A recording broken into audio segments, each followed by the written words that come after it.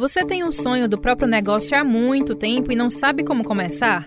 Ou até já planejou, mas se perdeu nas burocracias e achou que aquilo não era para você? A partir de hoje, a gente vai te ajudar a tirar essa ideia do papel. Então, vem empreender! O Vem Empreender é o novo podcast do Sistema Verdes Mares, que você pode acompanhar pelo site do Diário do Nordeste, Spotify, Deezer e iTunes.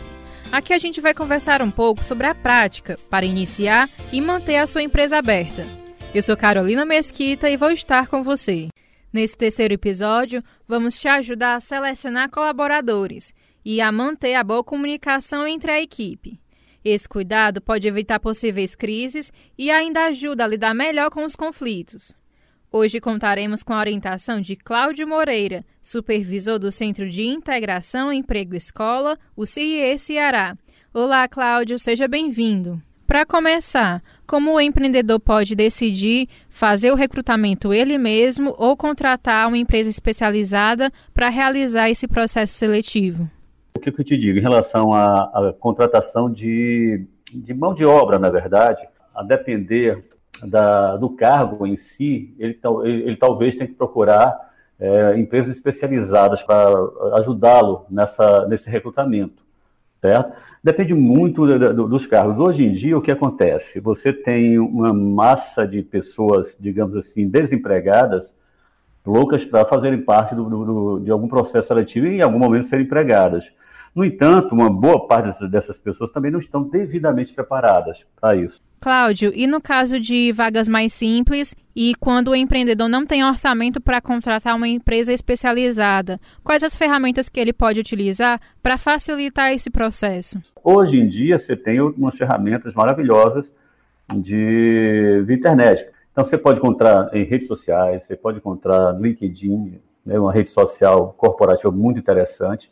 E também você pode encontrar na relação de amigos. Indicação é muito importante também, porque quem indica, querendo ou não, assina, né, dá uma assinatura embaixo, né, se responsabilizando por essa indicação. Quais os critérios a serem levados em consideração na elaboração do perfil da vaga? Você fez uma pergunta muito interessante. Eu acho que primeiro esse empreendedor, esse pequeno empreendedor, tem que conhecer bastante do seu negócio. A partir do momento que você conhece do seu negócio, conhece as demandas que o mercado exigirá de você, você passa a entender com quem você poderá contar, né, para complementar, né, as ações, as atividades desse seu negócio. Tendo isso bem especificado na cabeça dele, ele vai saber, poxa, para chegar onde eu quero chegar daquela forma, eu preciso daquele profissional. Cláudio, e como transmitir os valores da empresa para os contratados e manter o bem-estar na rotina de trabalho? Ótimo também. O que eu digo, assim, antes, também olhando um pouquinho do outro lado, é que eu falo com quem está buscando vagas, essa pessoa também tem que se identificar, né, com os valores da empresa. Feito isso, havendo essa sintonia, as coisas já começam a andar de forma muito mais produtiva. Caberá ao empregador, né, ter uma relação bem sincera com esse contratado. Tudo que se é combinado não é caro. E qual a importância dos feedbacks, sejam eles positivos ou negativos, para manter a coesão dentro da equipe? O empresário, eu acho que ele tem que, antes de tudo, ele tem que ser um líder. E quando o líder trabalha junto com o liderado, também tem que abrir-se para ouvir. Então, de forma muito mais madura, para que as pessoas entendam, né, de forma não crítica, não é criticar, mas ouvir. Esse feedback, eu te diria assim, Cláudio, tem prazos? Feedbacks também tem que ser contínuos, né? Porque aconteceu uma divergência naquele momento, melhor tratar logo, né? Porque você pega na temperatura da situação. Então, a tentativa de um feedback é sempre de melhoria. Para finalizar, quando se dá o feedback, é aquela situação, né, do vendedor e do comprador. O comprador, quando reclama, isso é um feedback, é porque ele tem interesse em continuar com você. Aquele comprador que comprou o produto, não gostou e não volta para reclamar, ele não volta nunca mais. Entendi. Cláudio, muito obrigada pelas suas orientações, pela sua participação. Até a próxima. Eu que agradeço também, né, essas portas abertas, eu estou à disposição sempre. Contem conosco, com o CIE. Agora a gente vai bater um papo com o Steiner Almeida. Ele é diretor administrativo da Rock Garage. Steiner, conta pra gente um pouco como foi que nasceu a Rock e como foi a escolha desse estilo diferente para a oficina. A Rock, ela nasceu da união de dois gostos, né, em comum. O meu de empreender, né, e o do meu sócio, que é o Rafael, de ter uma empresa no ramo automotivo. Eu ainda não tinha, né, uma escolha bem certa do que eu queria empreender, né, na verdade, né, então acabei unindo o útil ao agradável. A questão do rock foi algo que foi em comum entre eu e o Rafael, né, que a gente já é amigo há mais de 25 anos, né, e a gente também tem o mesmo estilo, e a gente acabou adotando o rock como um estilo para esse novo empreendimento. O rock passou a ser parte da nossa maneira de fazer as coisas, né, da questão da liberdade, de expor as coisas, né. O rock ajudou muito em relação a unir esse segmento de serviço automotivo, né, com o nosso estilo diferenciado. E quais os diferenciais da Rock em comparação a outras oficinas?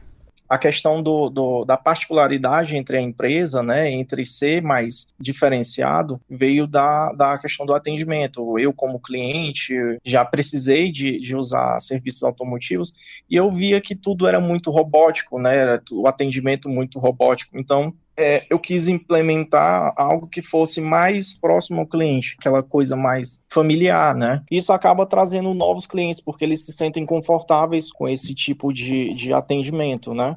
E não só isso, é fazer o acompanhamento de cada caso, né? Cada cliente tem seu caso, tem sua dor, tem seu problema com o seu carro e a gente tenta acompanhar o mais perto possível e manter ele o mais informado possível, ter uma maior visão do que foi feito, né?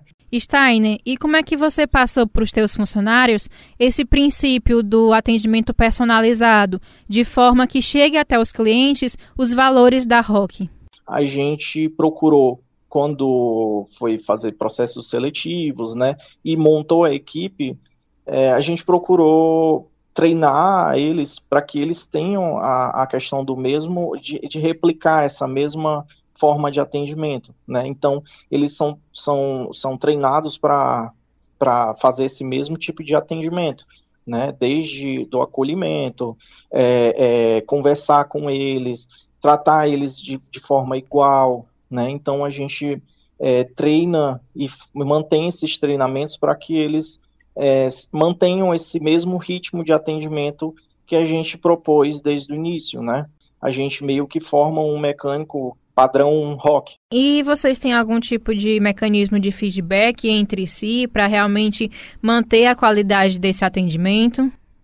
Uma ferramenta que atendeu, assim, 100% dessa comunicação foi o Trello, né? Que é um aplicativo de celular que funciona como uma espécie de feedback por serviço, né? Então, para todos os serviços que eu vou fazer e iniciar, todo mundo está sabendo o que é que está sendo feito, né? Todas as etapas estão sendo seguidas e todo mundo que trabalha na equipe está sabendo o que está sendo feito, né? Então, todos vão marcando as etapas de andamento de serviço, né? Então, está todo mundo ligado no que está sendo feito. Fazendo uma avaliação, quais os resultados que você observou desde a adoção dessa ferramenta? Desde esse período, né, de 1 ano e meio usando o Trello, a gente teve uma melhoria, assim, praticamente 80% dos erros de comunicação, falhas de comunicação e até mesmo tempo de execução de serviço foram melhorados bastante, né? Então, hoje a gente tem uma produção muito mais fluida, né? A chance de cometer algum tipo de erro, que seja faltou uma etapa, pulou uma etapa, então isso a gente tem tudo meio que documentado, né? Fica tudo no próprio aplicativo, então a gente sabe desempenho, questão de tempo por serviço, tudo isso está sendo monitorado, então a gente acaba ver um serviço que foi mais demorado, a gente analisa para saber como é que a gente pode fazer ele de uma forma mais rápida. Ok, muito obrigada mais uma vez, Steiner, pela sua participação. Até mais. Nada, até mais. Esse foi mais um episódio do Vem Empreender.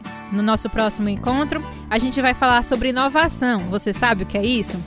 Senão, a gente vai te ajudar a entender e também dar dicas de como escolher o melhor momento para inovar no seu negócio. Até lá! Vem empreender. Realização Sistema Verdes Mares e Universidade de Fortaleza. Patrocínio Assembleia Legislativa do Estado do Ceará e Sebrae, a força do empreendedor brasileiro.